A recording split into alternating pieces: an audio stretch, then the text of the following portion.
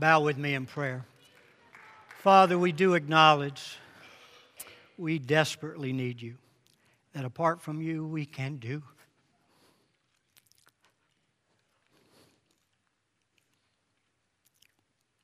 absolutely nothing.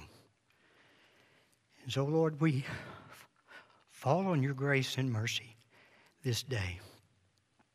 And we thank you as we come to this wonderful time of celebration, as we remember what you did for us through your death, burial, and resurrection. And Lord, as we celebrate it this very day, I pray you would grant us that spirit of wisdom and revelation and the knowledge of Christ. Lord, open our eyes to see the majesty of our Lord, the sovereignty of our Lord, but the love of our Lord that would motivate him to lay down his life on the cross, to pay for the penalty of our sin and rise again to offer us new life, eternal life. Lord, open our eyes to see what is the hope of your calling on our lives in this church, that we would embrace that calling and by your empowerment to finish the work you've given us here on earth to do. Open our eyes to see all the riches of your grace, the provision that you've made for us to do your work. And teach us to appropriate that provision this very day. And then, Lord, open our eyes to see the power that's been made available to us through the indwelling presence of the Holy Spirit. And Lord, so move in us and work in us that we would not quench or grieve the Holy Spirit, but you would teach us to walk by the Spirit, to fill us with your Spirit, that the fruits of the Spirit would be produced in us and then out through us, that we would truly be an oasis of Jesus to a lost world. For it's in Christ's name we do pray. Amen. Please be seated.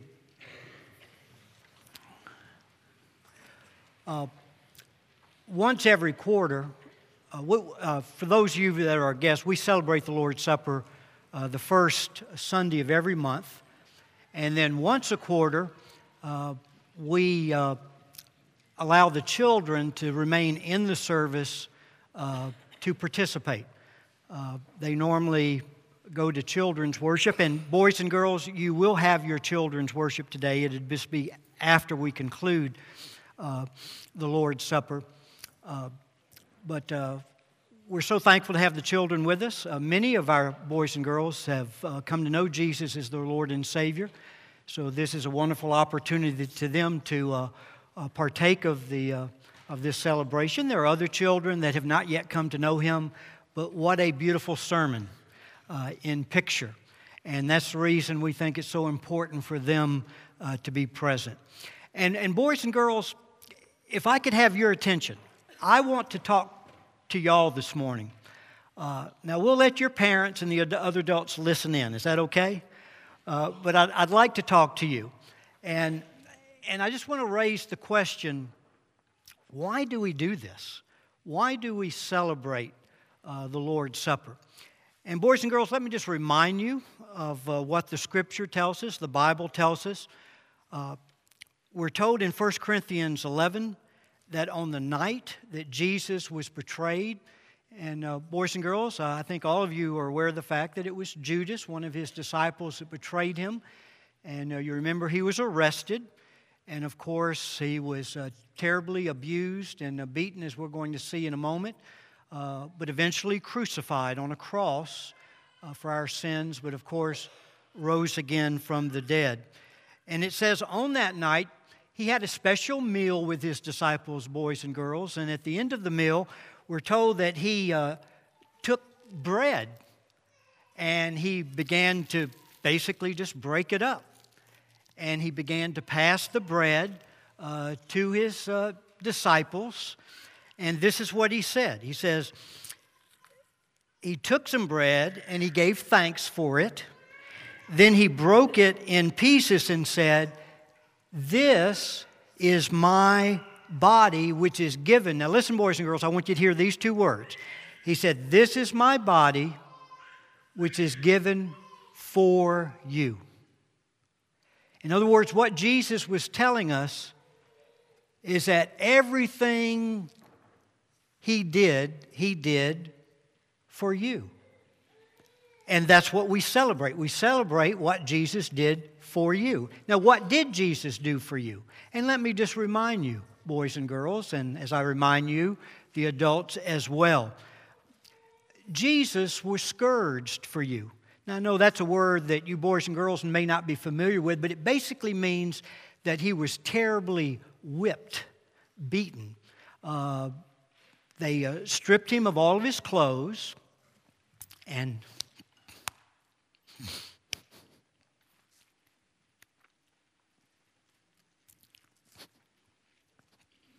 they tied Him to a post. And then a Roman soldier, who was a professional executioner, he was an expert in torturing people, and he knew how to bring an individual right to the point of death without actually killing them. And that was the task he was given in terms of beating Jesus. And he took a whip, and it had a wooden handle, and then the whip had a lot of little leather pieces coming out of it, strips of leather. And on the tips of that leather, they would sew pieces of bone and metal so that when they beat Jesus, it would tear into his skin. It would make awful cuts. He bled terribly. It would terribly bruise his flesh. And that scourging, that whipping, lasted about 4 minutes.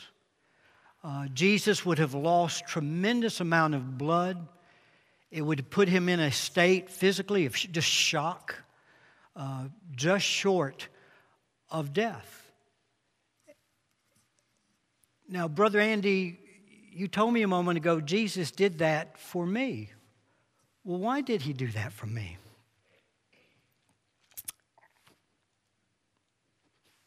We're told in Isaiah 53, but it was my sin that did that to Him, that ripped and tore and crushed Him, my sin. See, boys and girls, the Bible tells us we're all sinners, and I believe you know that. You know what sin is. Sin is when we do those things that we should not do, when we disobey God's word, when we act inconsistent with His character. It's when we don't do those things that we should have done. Bottom line, it's when we're ever not like Jesus. That's the standard, to be like Jesus, to think like Jesus, to act like Jesus, to love like Jesus, to care like Jesus, to be good, to be clean, to be righteous like Jesus. And whenever we fall short of that, we sin. And because we have sinned, the Bible says there's a penalty for sin. There's a payment for sin. There's a wage of sin. And that payment, that penalty, is that we've been what? Separated from God. And so the reason Jesus came was to be able to die for your sin, boys and girls, to take your punishment for you. And that's why He was scourged. The Apostle Peter says, by His wounds we are what? We are healed through what He did for us. But boys and girls, He was not only scourged for you, He was humiliated for you. He was disgraced. He knew shame. He knew embarrassment for you. After the scourging, the Roman soldiers took Him, boys and girls, and they began to make fun of Him. Have you ever had anyone make fun of you? You know how bad that makes you feel? Anybody that maybe has bullied you? Well, that's what they did to Jesus. They took a crown that was made of thorns, and they put it on His head where those thorns stuck into His head, and He began to bleed. You can imagine the pain. Have you, boys and girls, have you ever been stuck by maybe a thorn bush? And can you imagine having these huge, and these were huge thorns, stuck into your head with this thorn? And then the Bible says they began to spit in his face? Oh, those rough soldiers, it says, took their fist and they began to beat him on his face, laughing at him, making fun of him.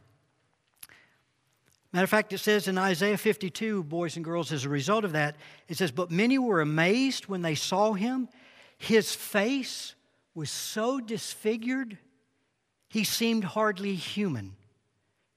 And from his appearance, one would scarcely know that he was a man. In other words, they beat him so bad, boys and girls, you couldn't even recognize who he was any longer. He was so bloodied, so beaten, so bruised. It's interesting, one of the paraphrases says that in Isaiah that we look down on him as if he was scum. And that's how they treated God himself, our Lord, our Savior, our Master. They treated him as scum. And boys and girls, he did that for you. And you say, Brother Andy, he did that for me? Why? Because you've all sinned before. And when you get caught, aren't you embarrassed? Aren't you ashamed? See, that's part of the consequences of sin. So Jesus, although he was perfect, did no sin, he was suffering the consequences for you. He was suffering that humility, that disgrace, that embarrassment that a sinner feels as a result of the consequences of their sin that weigh heavy on them. But boys and girls, he was not only humiliated for you, Jesus was what? Nailed on a cross for you. Nailed on a cross for you. You know how he took that very long walk to Calvary. And remember, boys and girls, he had to carry his own cross. But remember, we just talked about the fact that he had been whipped, he had been beaten, and he couldn't make it. The Bible tells us he fell under the weight of the cross. And they had to ask, you remember, a man to come help Jesus carry his cross the rest of the way. But then when they came to the place where he was crucified, they laid him down on the cross. And boys and girls, they took these long nails, spikes, and they drove them into his hands and into his feet and literally nailed him to the cross. And he did that for you. Why? Again, Isaiah tells us Jesus was pierced for my sins. He was crushed for my iniquities.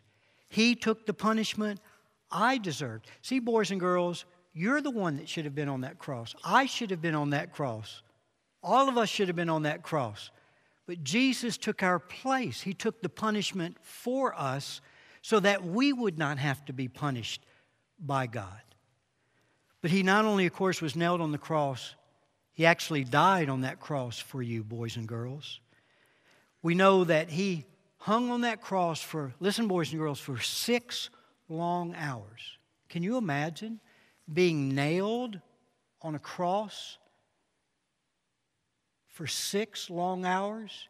We can't even begin to imagine the physical pain. But boys and girls, listen to me very, very carefully. Greater than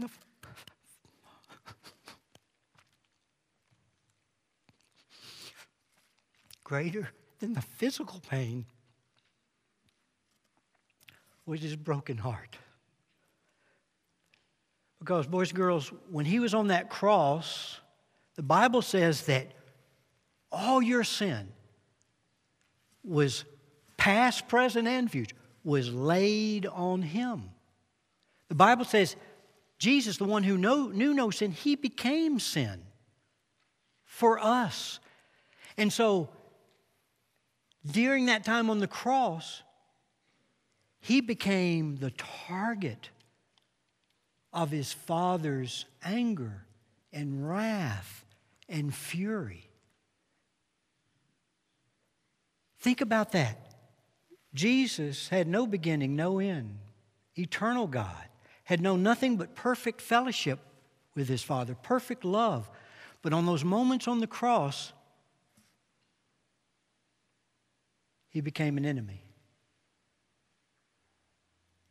as God poured out punishment on His Son for your sin, for my sin. And that's why Jesus cried on that cross, my God, why me? Why me? Why me have you forsaken?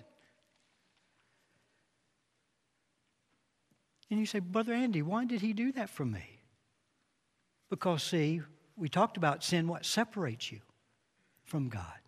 So Jesus bore the penalty of your sin. He knew, He experienced that separation, so never again would you have to know it. Well, you would know His presence. You would know His love. You would know His mercy. You would know His grace. Just several verses, boys and girls. It says, this is real love, not that we loved God, but that He loved us and sent His Son to be what? A sacrifice to take away our sins. Romans 5:8, but God showed His great love for us by sending Christ to die for us, boys and girls, while we were sinners. In Isaiah 53, but He endured the suffering that should have been what? Mine, should have been yours, boys and girls. Why? Again, because He loved us and He wanted to save us from our sins. But then one last thing. Yes, He was whipped for you. He was humiliated for you, pierced on a cross for you. Boys and girls, He died for you. But boys and girls, He rose again from the dead for you. Jesus Christ is alive, boys and girls.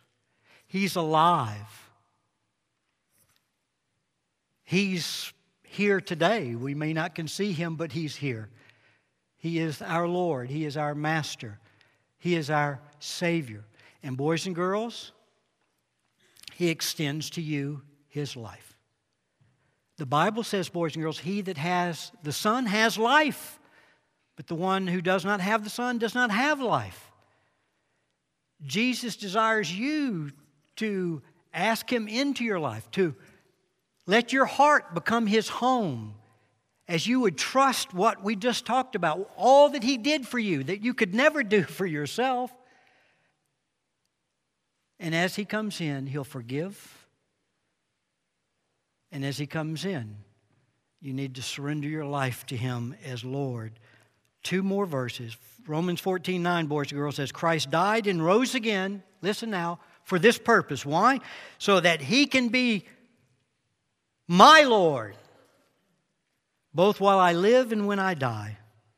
And in 2 Corinthians 5:15, His purpose in dying for me is that my life should no longer be lived for myself, but for Him who died and rose again for me. So, boys and girls, we celebrate this because of what Jesus did for you. And because of what He did for you, we are now to what? Live for Him. To love Him. To honor Him by putting our trust in Him. So let me go ahead and ask our ministerial staff, elders, deacons, if they'll take their places, get ready to share the Lord's Supper, and bow with me in prayer. Father, it's a joy to have our boys and girls in this service. And Lord, I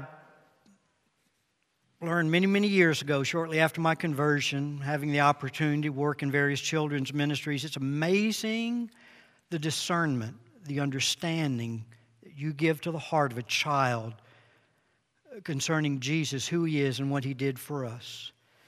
And Lord, I thank You for our boys and girls, and I pray that You will take the truth that was shared and that You would capture their hearts with it.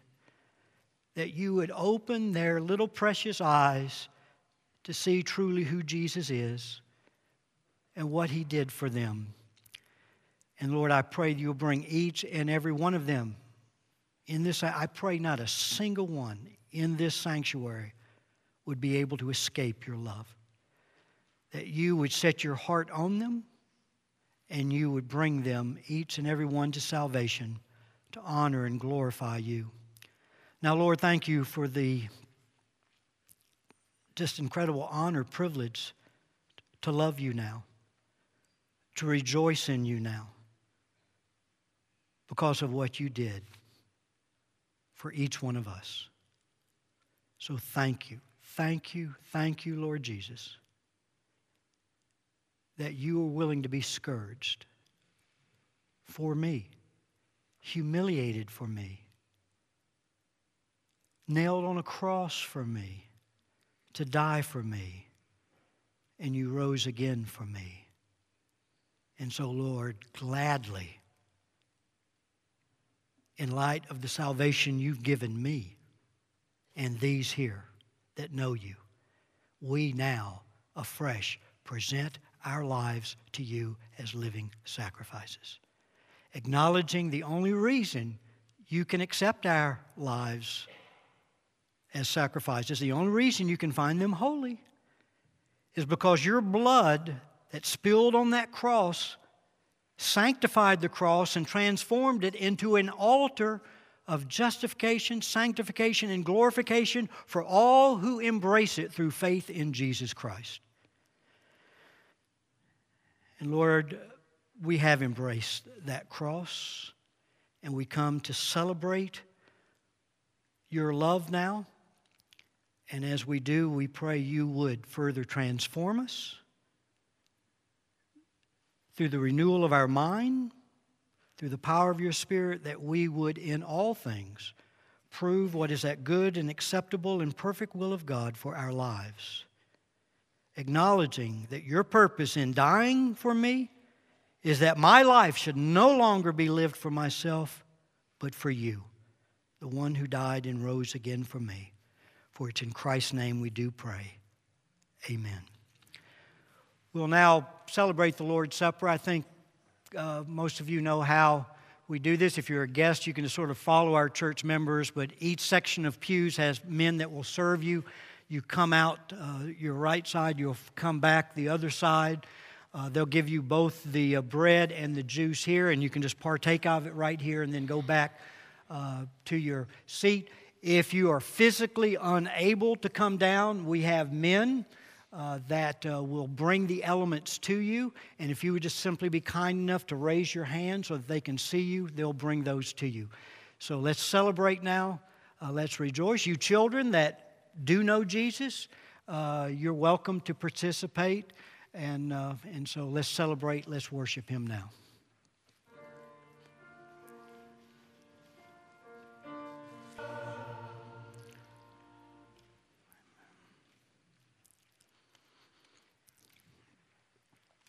Let me pray, and after I pray, men, if you would come receive the offering, and then we're going to be ministered to from the piano by one of our newest members, Angelina Catella, and she's married to Levi, a young military couple going through the captain's career course.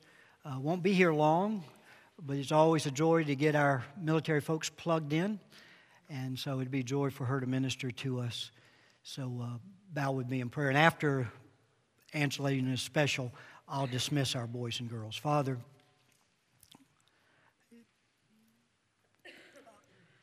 we're speechless before your love, your grace,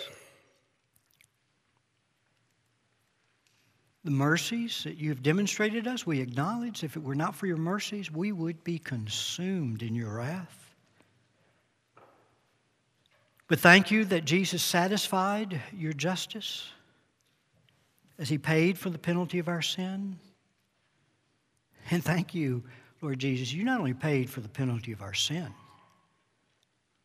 but then you dumped right into our account all your righteousness to give us a right standing before God. And we realize it's only because of the blood and righteousness of Christ that we can come now boldly, confidently, with assurance. And Lord, our one prayer would be simply, glorify thy name in and through our lives. Amen.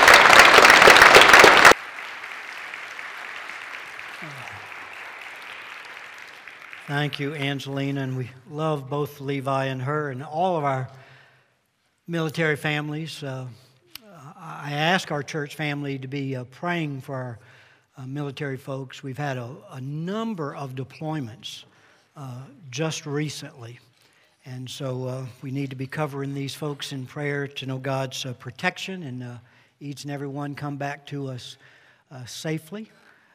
I hope many of you had the opportunity to see the Billy Graham funeral, and if you did, you saw Edward be able to escort the president, the VP, and their wives to the funeral, and that was a great sight to see Edward, and they actually showed Christy at one point as well, one of the children during the service, and if you did not see that service, I would encourage you to do so. You can go to the internet, stream that. It was a very powerful service. And I trust God used it in the lives of thousands of people. Now, don't get nervous when you look at your watch. I knew I would have very, very little time. So basically, I'm just using the, boys and girls, I am so sorry. Just, if it ever happens again, boys and girls, just throw something at me, okay? Just throw something. Wasn't it great to have the children in with us for the Lord's Supper? That was good. That was good.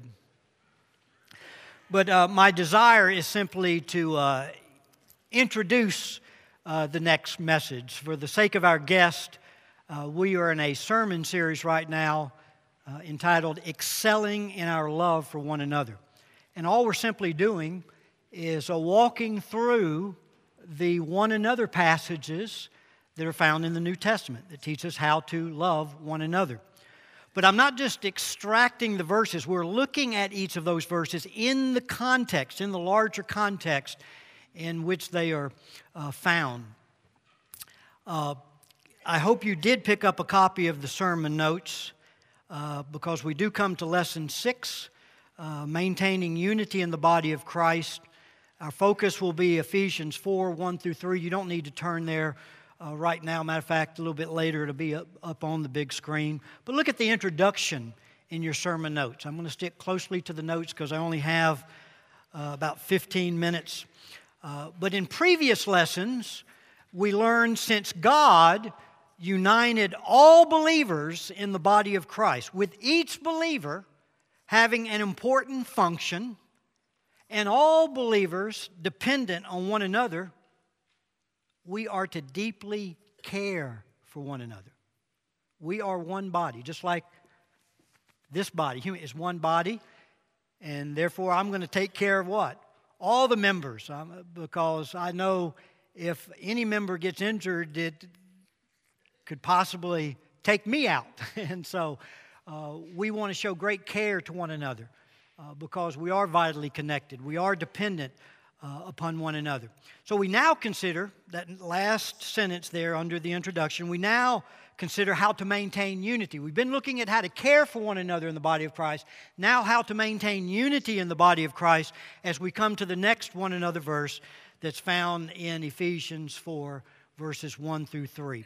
Now very quickly, look at the definition of unity. It's important to see that Christian unity is not a union to be produced. It's nothing that you and I can create, but is a unity that already exists, created when Christ broke down all divisions and hostilities and reconciled all believers into one body through His death on the cross. When Jesus died on Calvary, He not only brought down the barrier between us and God to reconcile us to God, but He brought down all the barriers between men and women to reconcile us to one another, to know love, to know unity. Let me read for you that passage, Ephesians 2, verses 12 through 16, that speaks of Christ creating the unity we have in the body of Christ. It says, you lived in this world, listen now, you lived in this world without God and without hope. That sums up your life before you came to know the Lord Jesus Christ. But now, of course, as a result of conversion, of faith in Christ, you have been united with Christ Jesus. Once, again, prior to coming to know Christ, you were far away from God. But now, through salvation, you have been brought near to Him through the blood of Christ. For Christ Himself has brought peace to us. Who? Christ brought peace to us.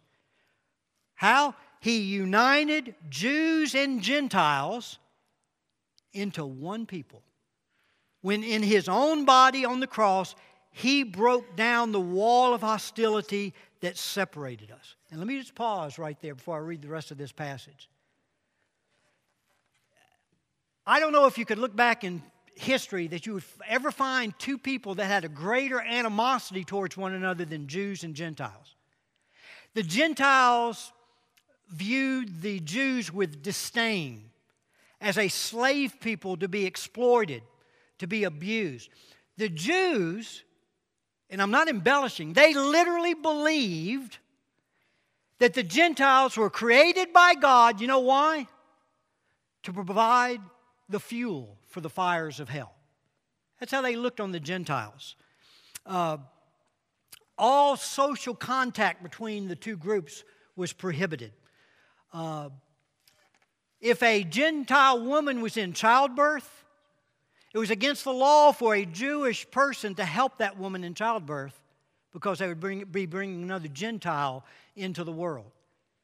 If a Jew married a Gentile, they would have that Jew's what? Funeral.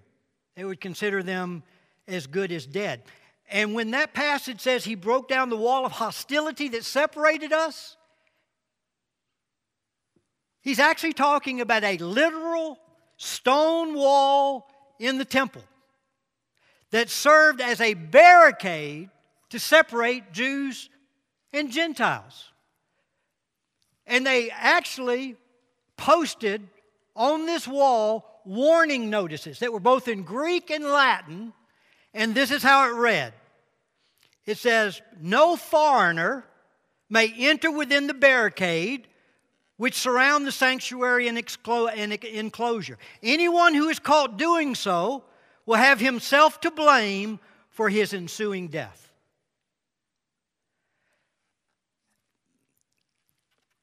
But Jesus tore that wall down. Now, of course, the literal wall may have kept standing after the death, burial, and resurrection of Christ until that temple was destroyed some years later. But He tore that wall down in the hearts of His people that come to know Him. And then it says what? He made peace between Jews and Gentiles. By creating, notice, who did it? Jesus did it. By creating in Himself one new people from the two groups. Together as one body, Christ reconciled both groups to God by means of His death on the cross, and our hostility toward each other was put to death. And beloved, it was this testimony of love and unity between two groups who people thought it would be impossible for them ever to come together. It was that testimony. As the gospel began to penetrate Jewish hearts and Gentile hearts, people began to be converted. And they came together in love and in unity. It was that testimony that provided credibility for the advance of the gospel. And that is why in one generation the known world was turned upside down. Because they saw the power, the authenticity of the gospel of Jesus Christ, the miracle that He could do in reconciling these two groups. So that was all created by the death of Christ. Nothing we create. He gave it to us as a gift. But if you go back to the definition of unity in the next sentence, sadly, I hate to have to say this, but you know this is true. Sadly, the unity created by Christ can be damaged by the attitudes and actions of believers toward one another. Therefore, Christian unity is both a reality to be maintained and a goal to be attained. The Ephesians 4 passage, that verse 3, says we're to be diligent to preserve, notice, not create, we can't create it, we can't produce it, but to preserve the unity of the Spirit and the bond of peace. In other words, the admonition here is, Christ has given you a wonderful gift of unity and harmony and love in the body of Christ. Now, you be diligent. You be careful to preserve that unity. Don't let anything become between you and another brother or sister.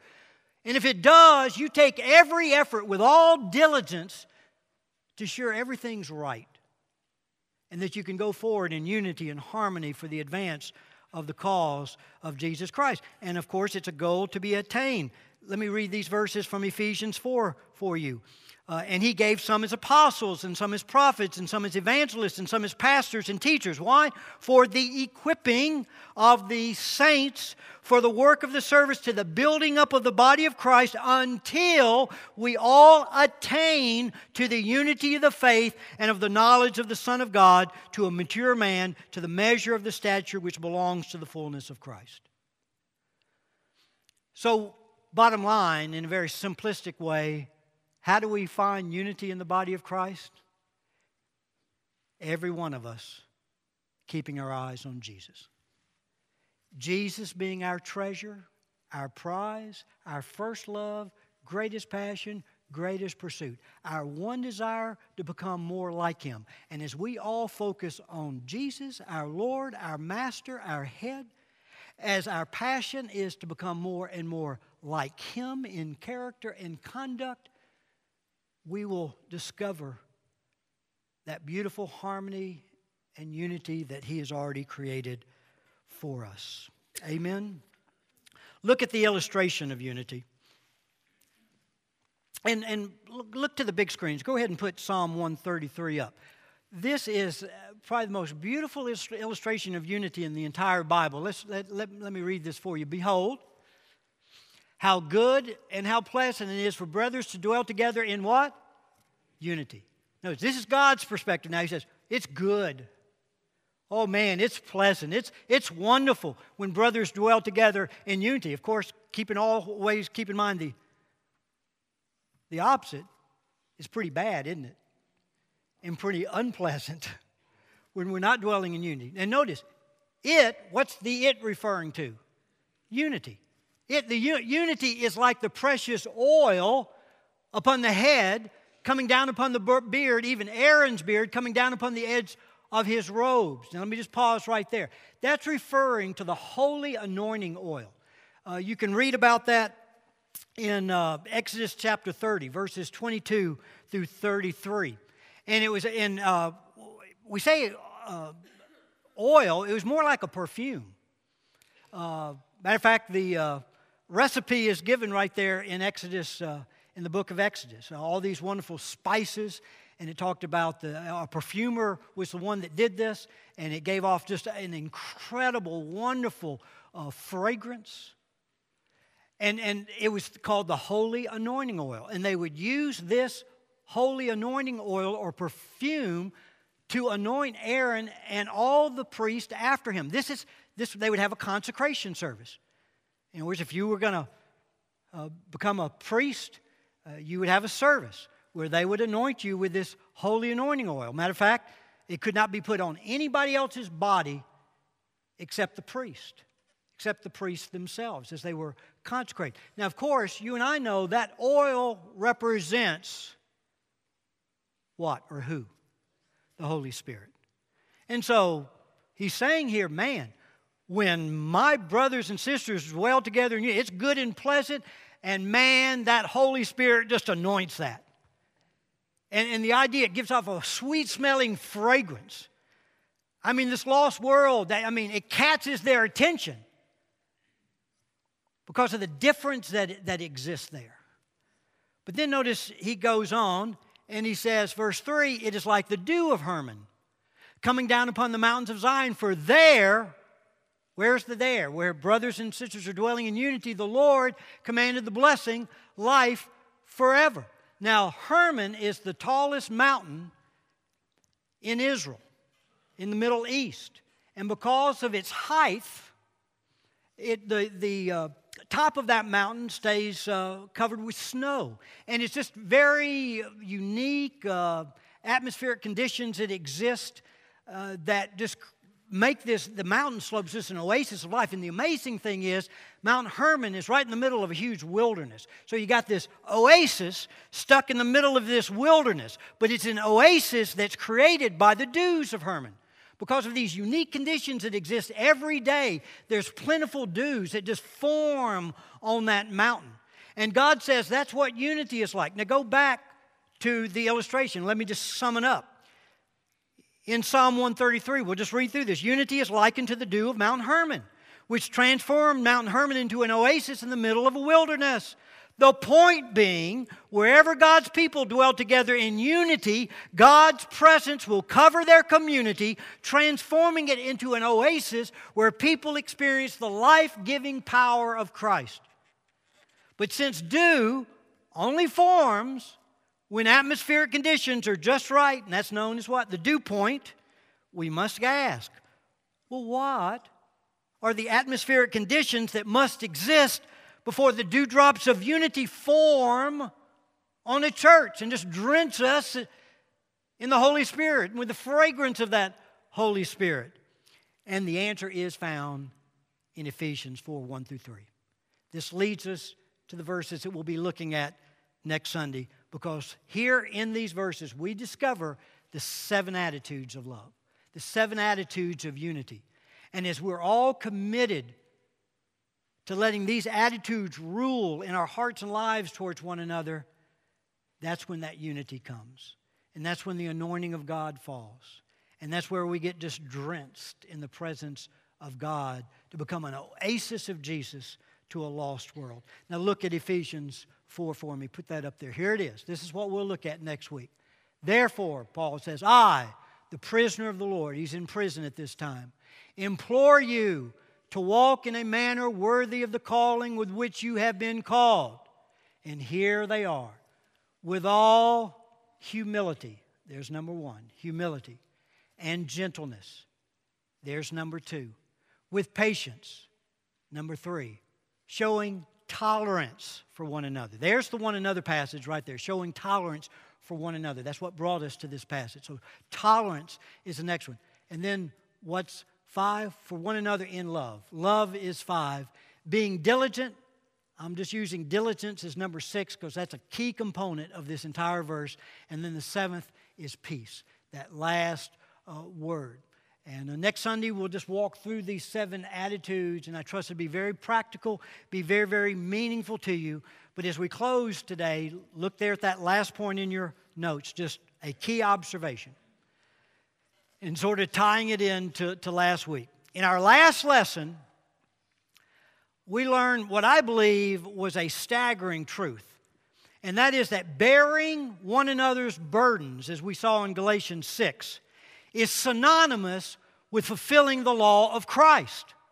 Remember how we talked about this should be the primary vocation of every believer. You can't fulfill the law of Christ. You can't walk in love unless you're committed to coming alongside your brothers and sisters and help them bear burdens that otherwise would crush them, would overwhelm them. We talked much about that last week. And if you missed that message, I would encourage you to go to the website and listen to that.